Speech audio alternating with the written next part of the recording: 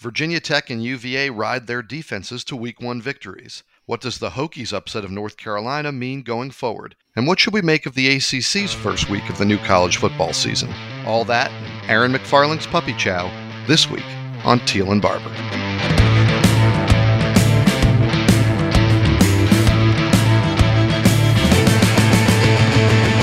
Welcome in to episode 57 of Teal and Barber, the Richmond Times-Dispatch and Richmond.com's Virginia Tech, UVA, and ACC sports podcast. I'm Mike Barber, ACC beat writer for the paper, and joining me here, as he always does, my co-host, the 13-time Sports Writer of the Year and the Virginia Sports Hall of Famer, David Teal. David, how are you?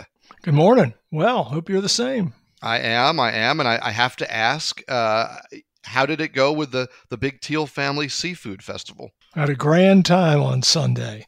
Went through about a bushel of crabs, 10 pounds of fish, a few pounds of shrimp, I don't know how many pounds of barbecue, and countless other sides. So much fun was had. And much food. That sounds fantastic. You know, it's funny. I was thinking to myself, and I may have tweeted this thought because that's what we do in the year 2021. If we have a thought, we tweet it because everyone needs to know it.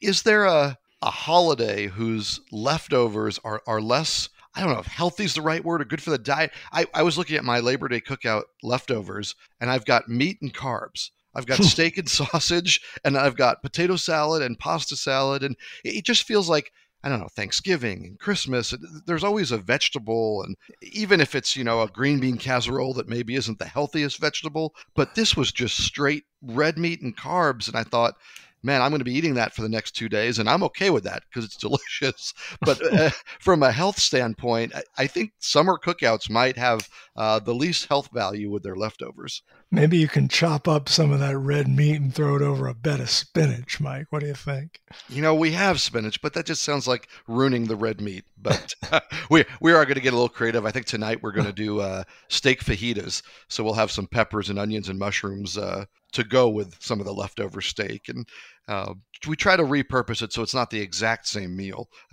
day after day. But I'll be honest, I love summer cookout side dishes, as bad as they are in terms of being carb loaded. I love potato salad. I love pasta salad, mac salad. I love all of that. So having that in the house, it will be hard for me to resist. No, thank you. We tend to give that stuff to the guests and tell them to take it on home. That's the smart way to do it. And believe it or not, we did that with probably 50%. But I am a classic overserver. Too much food, too much side dishes, too much everything. So we have plenty left. The only thing that got completely eaten, actually, ironically, now that I think about it, a friend made a really good pickled red beet salad with goat cheese, and that was excellent and relatively healthy, and that was all gone. So so this will be a less than healthy week in the Barber household. A very healthy start to the season for Virginia Tech. They win that supersized opener we talked so much about against Coastal Division preseason favorite North Carolina. There was a lot of concern, and we talked about, hey, you come out, you lose this game, especially if you don't play well, the season might spiral, right? Make it away from you. Now, David, I don't know what the reverse of a spiral is, but it seems like things are pointed in the right direction in Blacksburg. 17-10 win, a dominant showing, I thought, by the Hokies defense. So, David, let's start before they ever kick things off down there in Blacksburg. We talked about, hey, this might be a vintage Lane Stadium atmosphere Friday night. We were both there for the game, and David, I thought it really was. Starting with the hideous traffic on I-81. Back to normal. Yep, it was vintage Virginia Tech football. No, Lane Stadium it wasn't the difference maker Friday night, but I'll tell you what, the crowd definitely gets an assist because they were up all game. They were loud. Even the little corners up in the upper deck on each side that are normally vacant, they were packed out. That was a legit sellout crowd, and man, it was great to see. It made for fabulous television and really did help the Hokies. Yeah, and when we talk about that, let's call it a reverse spiral. Everybody shows up. Everybody missed football. Everybody wants to be in lane. Everybody wants to cheer, but the home team has to give you something to cheer about, or that fades. And David, they gave them plenty to cheer about. And let's start with certainly cheerworthy, that defense. 6 sacks, 3 interceptions, effectively ended Sam Howell's Heisman campaign on night one. We talked about it, and I expected this defense to be a lot better and Justin Hamilton to have a better foundation in place. I don't know that I expected that from them on opening night. What did you think of the defense? Well, I assure you, I did not expect Virginia Tech to limit North Carolina to 10 points. No way, no how. And Mike, just to go back to your first point about, giving the crowd reason to immediately stay engaged, and we can get to the offense later. But I thought that opening drive, just going down the field and scoring a touchdown right out of the chute, that was the perfect start. Because you'll recall last year in Chapel Hill, Tech is down 21-0 before Sam Howell's even gotten loosened up. Yeah. And that thing was sideways from the start. Had that happened Friday night, the crowd's on its hands, and you never know how it goes from there. But to your point about the defense, they were especially good up front and in the secondary. Just exceptional. I mean, and it wasn't just the 6 sacks. They were in Hal's grill all night. He was always on the move, never comfortable. And that's how you handle an elite quarterback. Make him have happy feet, make him uncomfortable. Yeah, and we've said it so many times on this podcast and anywhere anyone asks, but the first 11 on defense have the potential to be really good. And the way Tywan Garbett played at end, right? We expected our Amari Barno to have a breakout year, and for them to be good, he has to. And he was great. He was great against the Tar Heels. But Tywan Garbett was every bit as good, every bit as disruptive, if not more. Again, we have concerns about the depth. We have concerns if they can stay healthy or not. But man, that first 11, and you mentioned the secondary. I'm glad you did, because Jermaine Waller, who they pretty well, I mean, they locked at times on Josh Downs. They moved Waller down to cover in the slot and had him playing man-to-man on Josh Downs. They had him on the outside. He played all over in the secondary and always kind of on an island and really held up. But I thought Dorian Strong and Armani Chapman, when they had their moments, I thought they held up in one-on-one coverage. And that was maybe another area that we were curious to see. So everything we felt on the positive about the first team defense really showed up. And hey, if they play that way and they stay healthy, this could be a really exciting defense to watch this year.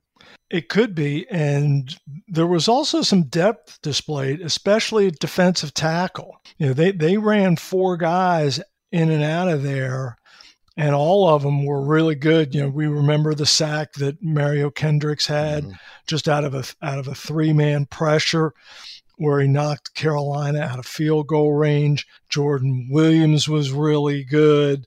Fuga came in and had some moments. Norrell Pollard had the tip pass that Dax Hollifield intercepted.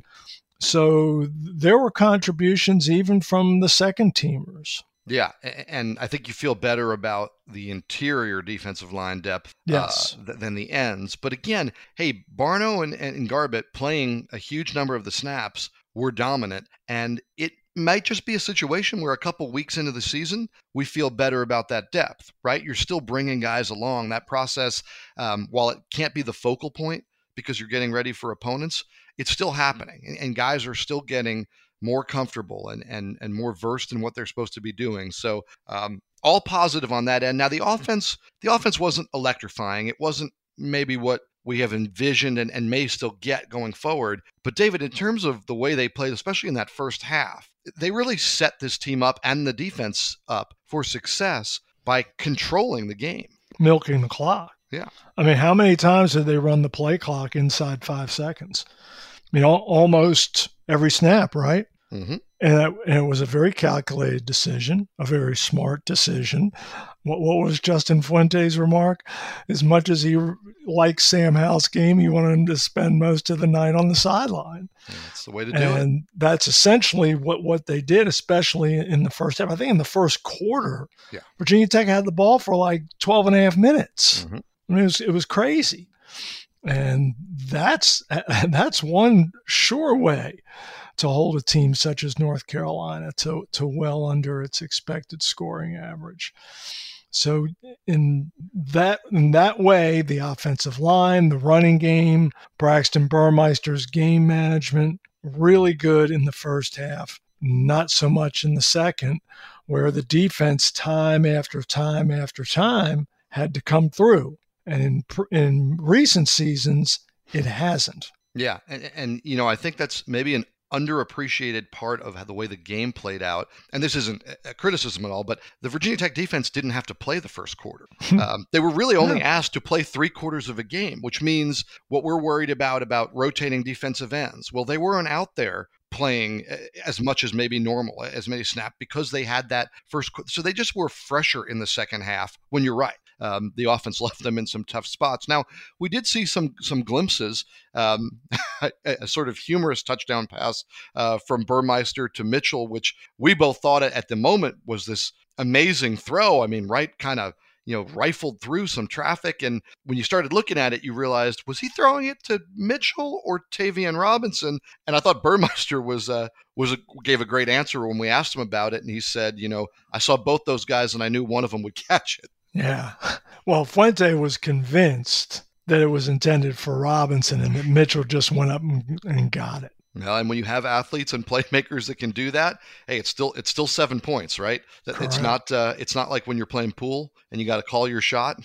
The ball goes in, they're counting it. So that was impressive. I think we saw some things from Raheem Blackshear. I think we saw some tough runs from Jalen Holston.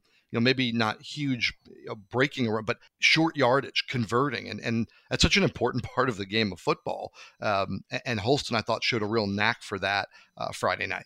I think, if I recall correctly, Mike, and I don't have the play-by-play in front of me, they might have converted 3 3rd-and-1s in the first half. And, oh, by the way, they converted their first 6 third downs. Another huge part of controlling the clock. Yeah, and then they finished 6 for 13. So to your point of how things trailed off, but yeah, it is, and I thought so. That sign from the traditional run game I thought was positive. I thought Burmeister looked in control, and I think the offense is going to be better. I think that Carolina defense is pretty good. David, I came away, we talked about, hey, they're improved in the secondary and they've got some playmakers and they've got some veteran guys at every level. I thought that showed up more than any deficiency with the Tech offense. Agreed. And I also think that Carolina's offensive line is really good. And the Hokies' defensive front owned them. Yeah, Dax Holyfield had a great quote. He said, I'll take our 4 over any 5, I think he said, in the country. And the way they played in that one, I get it. And no doubt, Justin Fuente had I thought, a interesting comment when I asked him about, people not expecting his defensive line to fare as well against these 5 returners and all the talent Carolina had up front. And he said to me, I'm paraphrasing here, but he said, hey, we have all our guys back too. And I think our guys are pretty good. And it's hard to argue with that, the way they played in this one. Well, and also what Fuente and several of the players noted was they essentially heard for 6 months how good Carolina is. And I think it really stuck in their craw. Oh, yeah. And the way they lost last season, I wrote the story that they were playing the quote-unquote highlights, the big Carolina plays. That's what was on the TV when these guys were lifting weights all off season. Right. So it wasn't one of those put it behind you and move on. It was, somebody asked me, hey, going into the game in out of town radio, they asked me, do you think it's in the back of their mind the way last year's game unfolded? And I said, no. I said, it's in the front of their mind. It's right there in their eyes, and it's been there. And you're right. I think that played into it. David, the reason they kept hearing that was Carolina was the preseason favorite in the Coastal, top 10 in the AP poll. This was the team that was supposed to potentially rival Clemson if it was going to happen. Well, now that narrative's out the window. So, David, what is the outlook in the Coastal Division where there isn't a team on that half of the league that has a better win on its resume than the Virginia Tech Hokies? I don't think there's a team in the league with a better win on their resume than the Virginia Tech Hokies. And it's not even particularly close. The two teams that were picked 1 and 2 in the preseason poll both lost. I mean, Carolina loses to the Hokies, and no surprise, Miami loses to Alabama, but was non-competitive, lost by 31, and it was a blowout from the jump. So, yeah, maybe we're looking at Coastal chaos. Maybe Virginia Tech and or Virginia are the class of the Coastal. Maybe Pitt's really good. We just don't know. But after 1 week, there's no question who has the best win in the league. Now, with that, it flows into the next question. Does this set us up for a letdown when Middle Tennessee State comes to Lane Stadium? Because I don't know if the crowd is going to have the same enthusiasm. It's a different... Yes, you do, Mike. They won't. I was being nice. Yes. They're not going to be able to match their first game in over a year, a night game against a top 10 opponent, with this game against Middle Tennessee State. And we have seen in the Justin Fuente era, and honestly before, Virginia Tech struggle with success and follow a really good win with either a subpar performance or gasp a loss. So is that what we're set up for here? Certainly possible. The Hokies are 19-point favorites. They almost certainly will be ranked when the polls come out later today being Tuesday. And they have West Virginia next week on the road. So in that regard, this is the classic trap game.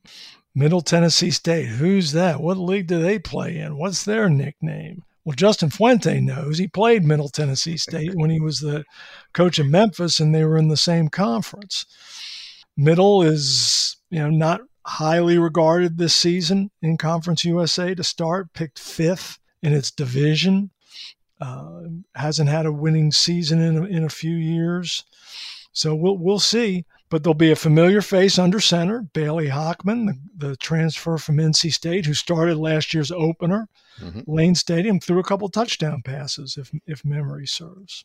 Yeah, it's not a great Middle Tennessee State team, or hasn't been of late. I think, though, the narrative, because you're hearing it everywhere, Tech is set up for a letdown, I think that helps, right? Because I think it, just like it irked the players that nobody was giving them a chance against Carolina, I think the fact that everybody's saying, hey, they're going to spit up their lunch now that they've had a chance to eat it, I think that is now sort of becomes a rallying cry. Certainly not to the level and not months and months, but I think if you hear it enough, it does set in and it makes you think, okay, we need to do something because, hey, maybe this season can be something special and you don't want to go and throw that away in week 2. How special could it be? Well, that brings us to this week's edition of Who You Got. Thank you, Mike. It is Who You Got. And David, let's start with you. We're going to talk a little bit more about that coastal chaos that Mike mentioned. Now, the Virginia Tech has knocked off North Carolina, who was the preseason favorite in the Coastal Division. Which team is the favorite to take the division crown now? David? North Carolina. I'm not gonna, I'm resisting overreaction, and a couple plays here or there, and North Carolina wins the game. I'm going to stick with my preseason choice and see how it all plays out. Thank you, David. Mike? That's probably the right answer, right? They were the best going in. The thing is, what I saw from Virginia Tech is what changes it for me. I saw a defense that can win the division. Now, the question is, which way does this go? If Virginia Tech plays the way they played, defensively especially, in that opener, I can see them going out and winning the division. If the whole thing descends into that coastal chaos that we're so used to, and it's anybody's game, I think you revert back to what David's saying. And who did you think was the best coming in? If there's chaos and it's not going to be, nobody's going to run away with the division. Nobody's going to win 7 games or 8 games. If that's not what we're looking at, then yeah, I'd say if it's a mess, I see Carolina. But for right now, I'm going to say it's Virginia Tech because I think that defense can play that way all year, asterisk, if they stay healthy. Big asterisk, right? Now, another team that would benefit, I think, from dissension into chaos, UVA. They won the opener. Defense even more dominant, albeit against a far less daunting opponent. They played FCS William & Mary. David, we were both at Scott Stadium as well after braving the 81 traffic again to get up there. I thought the atmosphere was really good at Scott Stadium too, especially, David, I was struck by the turnout of the students who were there early. They stayed fairly late into the final quarter, and I thought they were energetic. Yeah, the students were really good. The rest of the crowd was meh. Yeah. The upper deck was virtually barren. But and Bronco Mendenhall made note in his post game that the students, burst through the gates literally as soon as they opened. And he said he'd never seen that in his now sixth year at Virginia. He talked about how special that was. So in that regard, yes, impressive crowd. Now, on the field, what was your biggest takeaway from that opening win, 43-0? And there were a lot of things that went well, some things that we questioned. What was your biggest takeaway?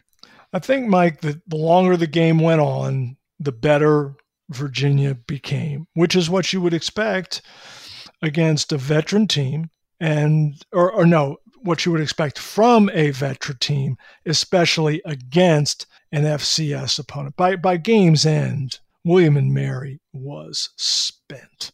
I mean, guys are cramping after almost every snap, especially on defense. The depth became such a factor.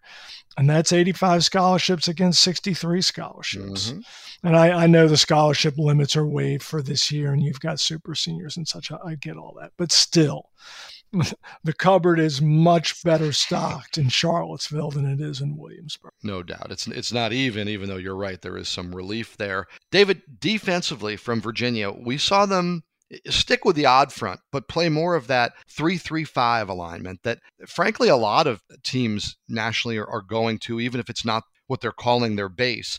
It gets more speed on the field. It gives you a little more matchup ability with that fifth defensive back, especially when they're playing guys who can move. Devontae Cross was the guy who played that fifth spot. Well, he's been a corner, he's been a safety, he's been a nickelback. So that tells you kind of what they're getting on the field.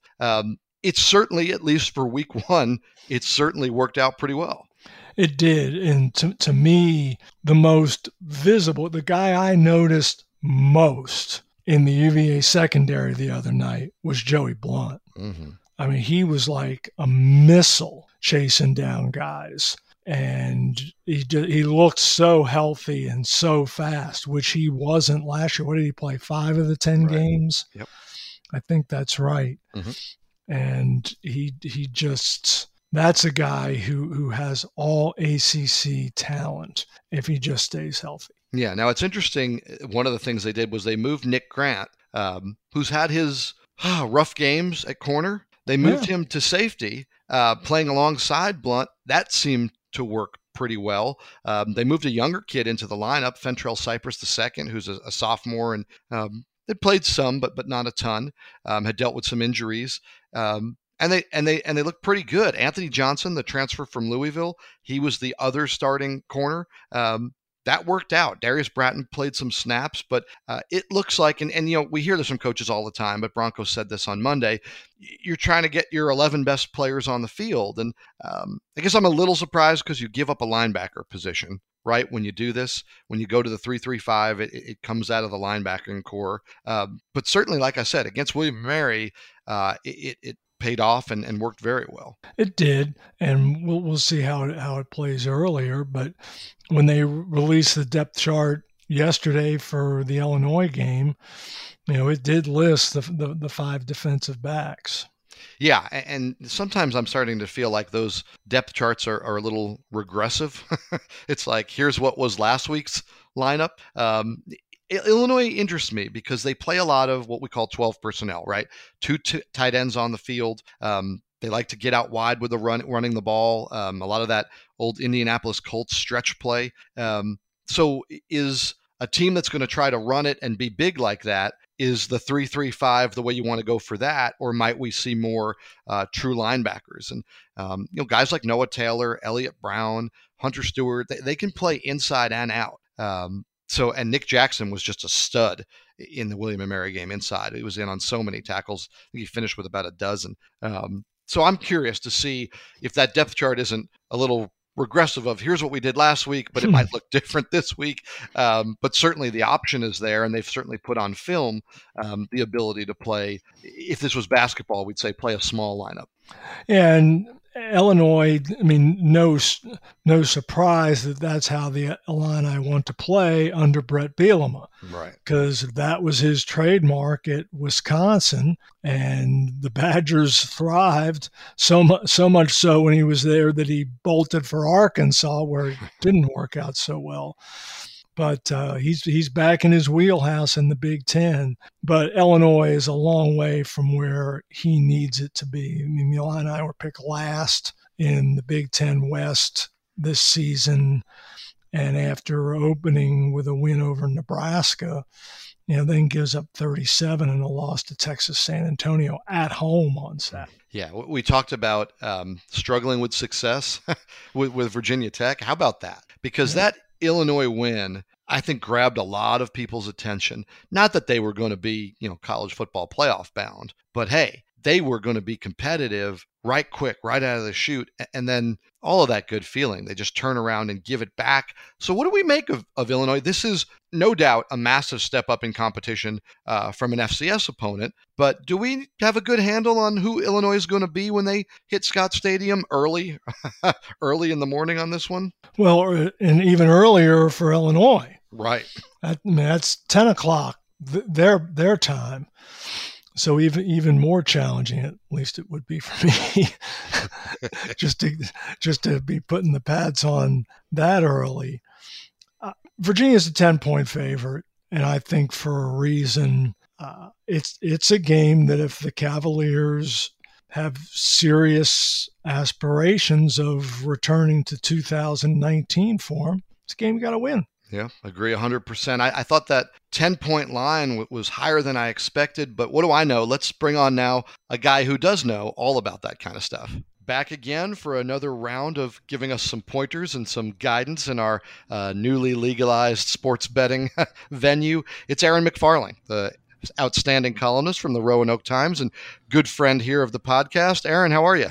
I'm good, Mike. It was a good weekend last weekend. We won our upset of the week. That's always important, especially when you're starting a new feature like I am in the Thursday paper.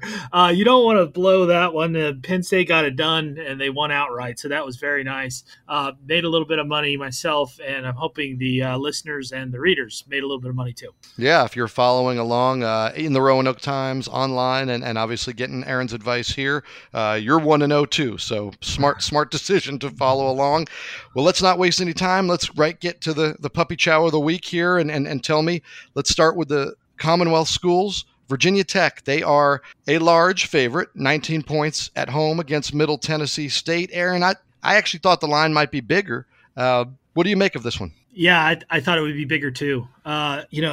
Middle Tennessee won 50-15 over FCS member Monmouth in week one. But I'm not going to let that fool me. I mean, this is not a good program right now. I mean, they were 7-14 over the previous two seasons.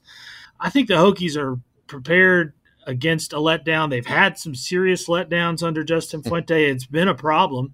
So I understand why, if you're a Tech fan, you might be skeptical going into this one. But I'm going to make the assumption that they've learned their lessons and they're a superior team here, and I think they're going to win by about 32. I'm going with Virginia Tech 42, Middle Tennessee 10. So the offense didn't really distinguish itself in the big upset of North Carolina. Now, they did some nice things in the first half to keep the football. Are you anticipating in this matchup that the offense kind of gets in gear? I am, but I think I'm looking more at how their defense carries over. If I'm Virginia Tech, I want to start reestablishing that defense as a monster. I mean, it's been many years since it's been a week in, week out monster. So allowing more than 10 to 14 points, I think would be a very disappointing result here for the Hokies. So that's the thing I'm going to be keeping an eye on. But yes, I definitely think, I mean, they're not going to be, putting it down the field like they were in that game against UNC, trying to run time off the clock the entire time. So they'll run some up-tempo stuff, and I think they'll get in a rhythm. And I think Burmeister's hungry to come out and show he's better than he was in that second half. Good stuff. Now, another team that's defense just was really outstanding, granted against a much lesser opponent. Virginia shut out William & Mary week 1. Their defense did a lot of good things. Again, obviously a matchup where you'd expect them to do that, but a shutout is still a shutout. They are a 10-point favorite at home against Illinois, an Illinois team that I imagine, Aaron, for you and for everyone is a little hard to figure out. They beat Nebraska week 1 and then get beat by UT San Antonio in week 2. So tell me, 10 points, I thought that was high. Where do you fall on this one? I actually like UVA here. I'm going to take them to cover. I like the Cavaliers at home right now. I mean, they've just proven to me that they can play well there and win there. And the Brett Bielema era is going to take some time, as they show. That we talked about letdowns with Virginia Tech. That's a letdown when you're a 4-point chalk against UTSA and you can't get it done after beating Nebraska in a very uplifting performance in week 0. And that was an uplifting performance for my bankroll too, so I appreciate it. But they came back to earth, and I think going on the road here, while they're still rebuilding, they're going to run into a team that can handle them. I'm going to take the Cavaliers here, 37-24. Sounds good. And then as far as your upset of the week, I think we've got a familiar name that listeners are going to recognize, and a line that Aaron jumped out to you, right? Oh, absolutely. And people will tell you, hey, be wary of those fishy lines. If it looks too good to be true, it probably is. Well, I'm not going to subscribe to that. I'm just going to go with my gut here and say that this South Carolina line, they're getting 2 points at East Carolina. And I've been to East Carolina many times. The Hokies have played there a lot. It's a good atmosphere when the team is good. That is not a good Pirates team right now. Since the start of the 2015 season, ECU has been a total pushover. I mean, they've gone 21-49 over that span. I mean, that is not good. And I know the rebuilding effort from Shane Beamer in South Carolina is going to take some time. I'm not anticipating they're going to win a whole bunch of SEC games this season. I'm not going crazy with Shane Beamer fever here, but I think they're a better team. They've got better players. ECU is, they have a veteran quarterback, but he hasn't won anything there. So I'm going to take the 2 points. In fact, I'm going to take the money line. That's typically what I do in situations like this. So you probably get them about plus 110, maybe as much as plus 120 at some places. And I say roll the dice there, man, and root for the boy from Blacksburg to get this done. And a week ago, if you followed his advice, you won the upset game this week at South Carolina. So follow along and see if Aaron can go 2-0. Aaron, thanks for joining us. Thank you, Mike. Good luck, everyone. Well, David, I think you and I will both be interested to see how things go for Shane Beamer and South Carolina this season. That will be a fun storyline to watch. We were also really interested to see what the ACC was going to be all about this year. Clemson certainly getting things started with the nation's marquee game. That didn't go the ACC's way. Florida State gave a really good showing against Notre Dame, but the final score doesn't go their way. North Carolina, who was supposed to be the standard bearer in the Coastal, we already talked about Tech getting them. The bottom of the league, David, Duke and Georgia Tech didn't do the league any favors in terms of perception with a couple of ugly, embarrassing losses. So what are we making of the ACC after week 1? I'm not sure it could have gone much worse, really. I mean, the ACC is now, had 3 chances playing top 10 non-conference opponents. Clemson played Georgia, Florida State played Notre Dame, Miami played Alabama.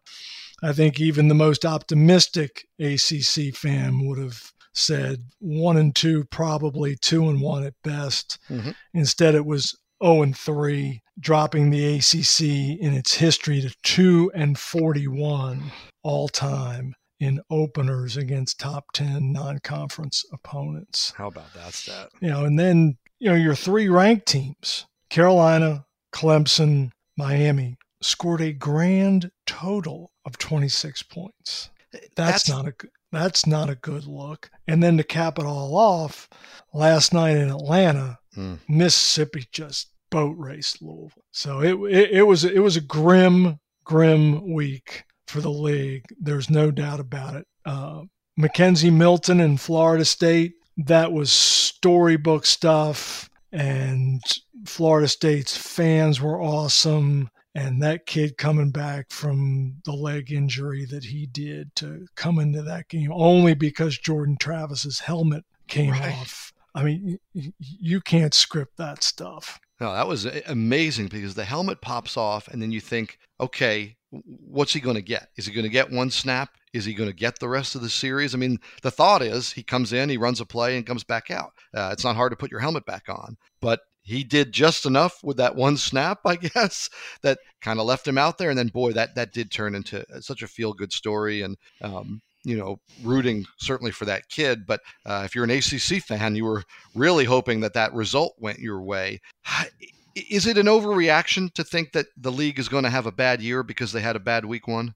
Yes, absolutely. That being said, there aren't a lot of chances to change the narrative. Yes, you've got some games left with Notre Dame. This week, Pitt goes to Tennessee, NC State goes to Mississippi State. But are Mississippi State and Tennessee any good? By season's end, are they going to be much better than 500, especially in the SEC? Tennessee, probably not. Mississippi State, maybe. So it's going to be hard to change the narrative. Whether the narrative is based in reality, I don't know. I mean, Clemson's defense is clearly elite. And if DJ Uiagalelei doesn't throw that pick six, Clemson and Georgia might still be playing. I mean, deadlocked at 3. I mean, yeah. The question though was that. I mean, Georgia's got a pretty good defense, so let's not. It's not like Clemson went out and laid an egg offensively against somebody who was subpar. But Clemson is built to score points against good defenses, right? That's the thing. When you're a good team, you can beat other good teams in their area of strength. Clemson's offense never got going. Is that Georgia's defense? Is it ball game number 1, new quarterback? Or were there some concerns there, David, that you said, I don't know if Clemson is going to be Clemson offensively this season? Offensive line was an issue last year, and it was a huge issue Saturday night in Charlotte. I believe Georgia had 7 sacks. And now some of those were on Uiagalelei. He held the ball too long. But you just can't get your guy sacked 7 times. You just can't. I don't think there's any question, though, that Clemson is still the class of the ACC, and that brings us to this week's edition of Take It or Leave It. Thank you, Mike. With Clemson's loss to Georgia and the overall weak start for the ACC, the conference won't have a team in the college football playoff this year. Take it or leave it, and let's start with Mike. I'm going to leave it. I think that Clemson still gets there. I think the distance, and we've talked about, not that this is a good thing for the ACC, but the distance between Clemson and everybody else, I think is substantial. And I think that this is going to be one of those years where as long as Clemson doesn't have that weird loss to Pittsburgh, or it's done that over time, as long as they take care of business in the ACC, I think at year's end, Clemson is going to be regarded back where it was. I think people will look at the opener, and I think, one, they're going to see that Georgia ended up being what we think Georgia is. I think Clemson's defense is going to be nationally elite. I'm super intrigued, and it came up with Aaron McFarland. I'm super intrigued by South Carolina and Shane Beamer. I don't think they're going to be great this year, but that's going to become a game for Clemson, certainly that you have to have, and the last regular season game. But I think Clemson rides its defense all year. I think the offense finds itself midway, and I think they avoid stubbing their toe the way they have in past seasons, and I think they still get there. Okay, thanks, Mike. David? I'm going to leave it as well. Clemson's made the playoff in seasons it lost to Syracuse. So in that regard, losing an opener to a Georgia team that we anticipate to be in the national conversation all season is hardly a resume buster. However, the Tigers' remaining schedule is not good.